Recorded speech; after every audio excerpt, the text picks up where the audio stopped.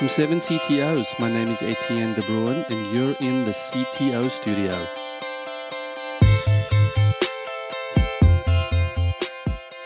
Hi, this is Nikolai Walker, and thanks for joining us today in the CTO studio. In today's episode, we continue with our discussion with FP Complete's VP of Engineering, Michael Snoyman. Michael introduces the concept of immutable infrastructures and digs a little deeper into Docker. And is the value in codifying the infrastructure in that the fact that it can be sort of documented and versioned in a way versus just someone pointing and clicking?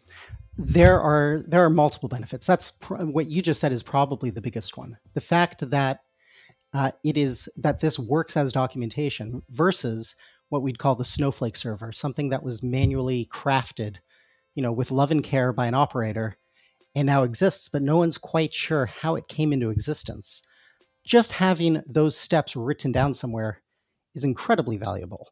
Beyond that, though, the fact that we're able to rerun these things in the future in order to, for example, create a QA cluster and know that that QA cluster is going to match identically with what the production cluster is going to look like. That's a huge benefit for testing.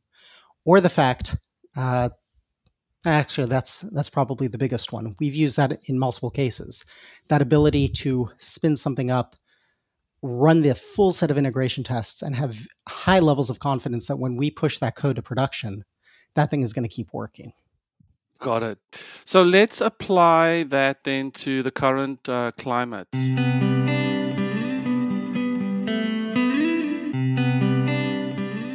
CTOs have potentially, made a costing decision or maybe incorrectly went sort of with the old school, let's just build stuff, see if it works, and then let's worry about scaling and replication at a later stage. I'm assuming that what you've seen in the last few weeks have been as a result of that type of thinking. How is that the case? And then how can we respond? Let's say I am on the wrong. Let's say I did screw up, and I'm talking about technical leadership. Like what is a good way to get out of that? So most of the customers that we're working with right now are customers we've had since before this crisis began. They're not responding reactively to the current crisis. Due to our sales pipeline is going to put in a little bit of a lag, and we're going to start seeing those cases popping up going into the future.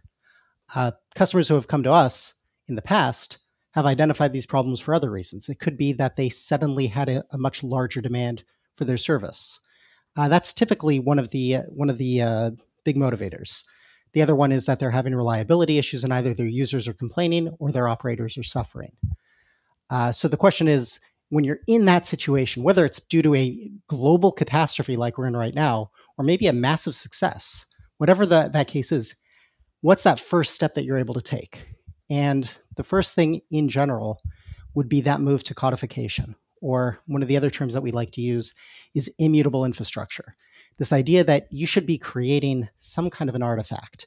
You should be able to test that artifact. Now, that artifact, in the old days, we'd probably be talking about a virtual machine image. Would be an example. A Debian package might be another example.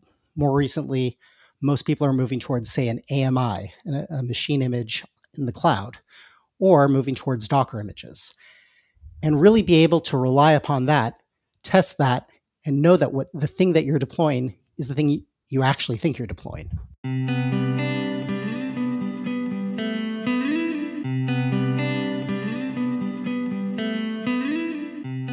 So I like that, but with AMIs and instance images, aren't you just sort of creating a blueprint from a Snowflake server? Initially, yes. In many cases, you are. Even just based off of that, you're in a better situation. But then going forward, we're able to use quite a few tools to lock down the exact versions of software that we're using so that can be recreated. Then going forward even further into the future, you can start making minor modifications. Test out those individual modifications. Know that you're upgrading a version of a specific library on the system. Run the integration tests against that and know that nothing else on the system has changed. one of the problems that often plagues the operations world is the devs may be using one set of libraries, one set of versions, and the application is perfectly well tested against that. It works on their local machines. That every operator hates hearing that phrase. It works on my machine. The problem is that they're right. It becomes a nightmare to be able to fix those problems. Getting that out of the way, even if it just means taking this handcrafted, terrifying Tower of Pisa kind of setup and just getting that into some kind of an artifact, at least now we're all talking the same language. We're all looking at the same thing, and we can debug this together.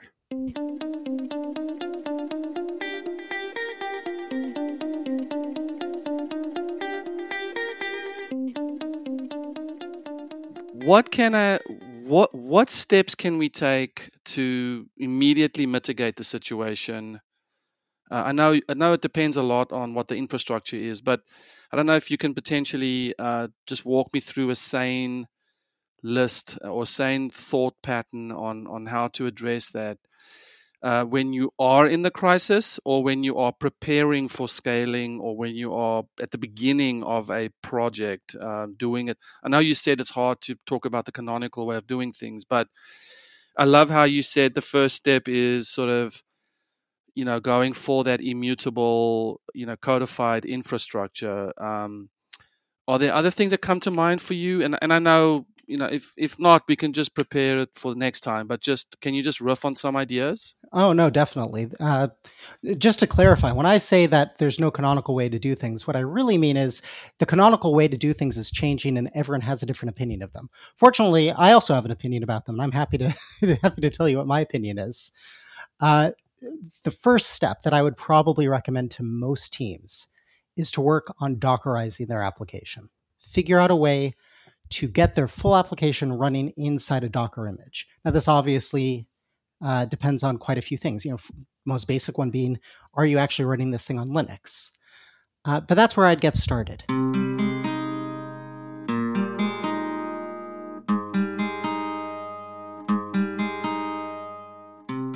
So Dockerizing at the most basic level would mean you are going to give a recipe for setting up a virtual machine with all of the dependencies for your application and put in the application itself.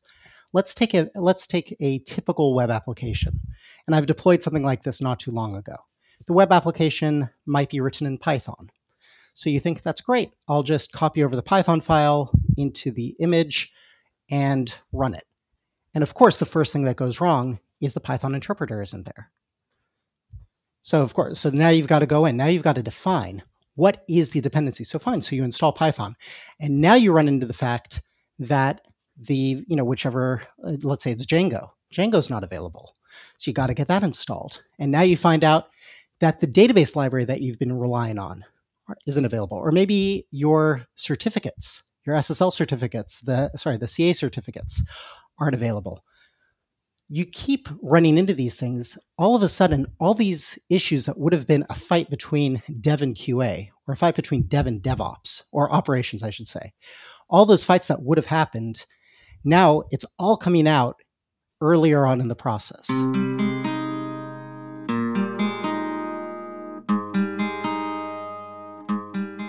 Chef, Puppet, all of these configuration management systems definitely brought us much farther in the world. And they definitely have a place today. People are still using them in many cases. The big difference between the two worlds is when and where the actions are being run. When you're talking about a Chef or a Puppet scenario, typically speaking, you're going to be running a provisioning script at runtime in order to set up that machine. Now that exposes you to two problems. Problem one is this introduces extra delay in getting your service deployed. So if you have a sudden surge in traffic, now you're waiting for 10 minutes while it's downloading a bunch of additional dependencies from CPAN, if I date myself with Perl. As it's downloading all these dependencies, you're sitting there, your users are sitting there unable to access your service. You want that up as quickly as possible.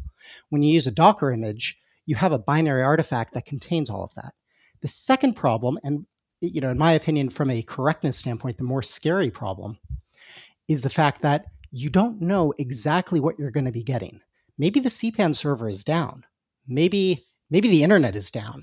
Maybe you suddenly aren't able to download things. Maybe, and this one is the one that scares me even more, maybe you're going to get a new version of one of your dependencies. And all of a sudden, the behavior of your application is going to change in a subtle way that you're not expecting. All right, well, there you have it, folks. 3 steps to prepare your infrastructure for scale, according to Michael.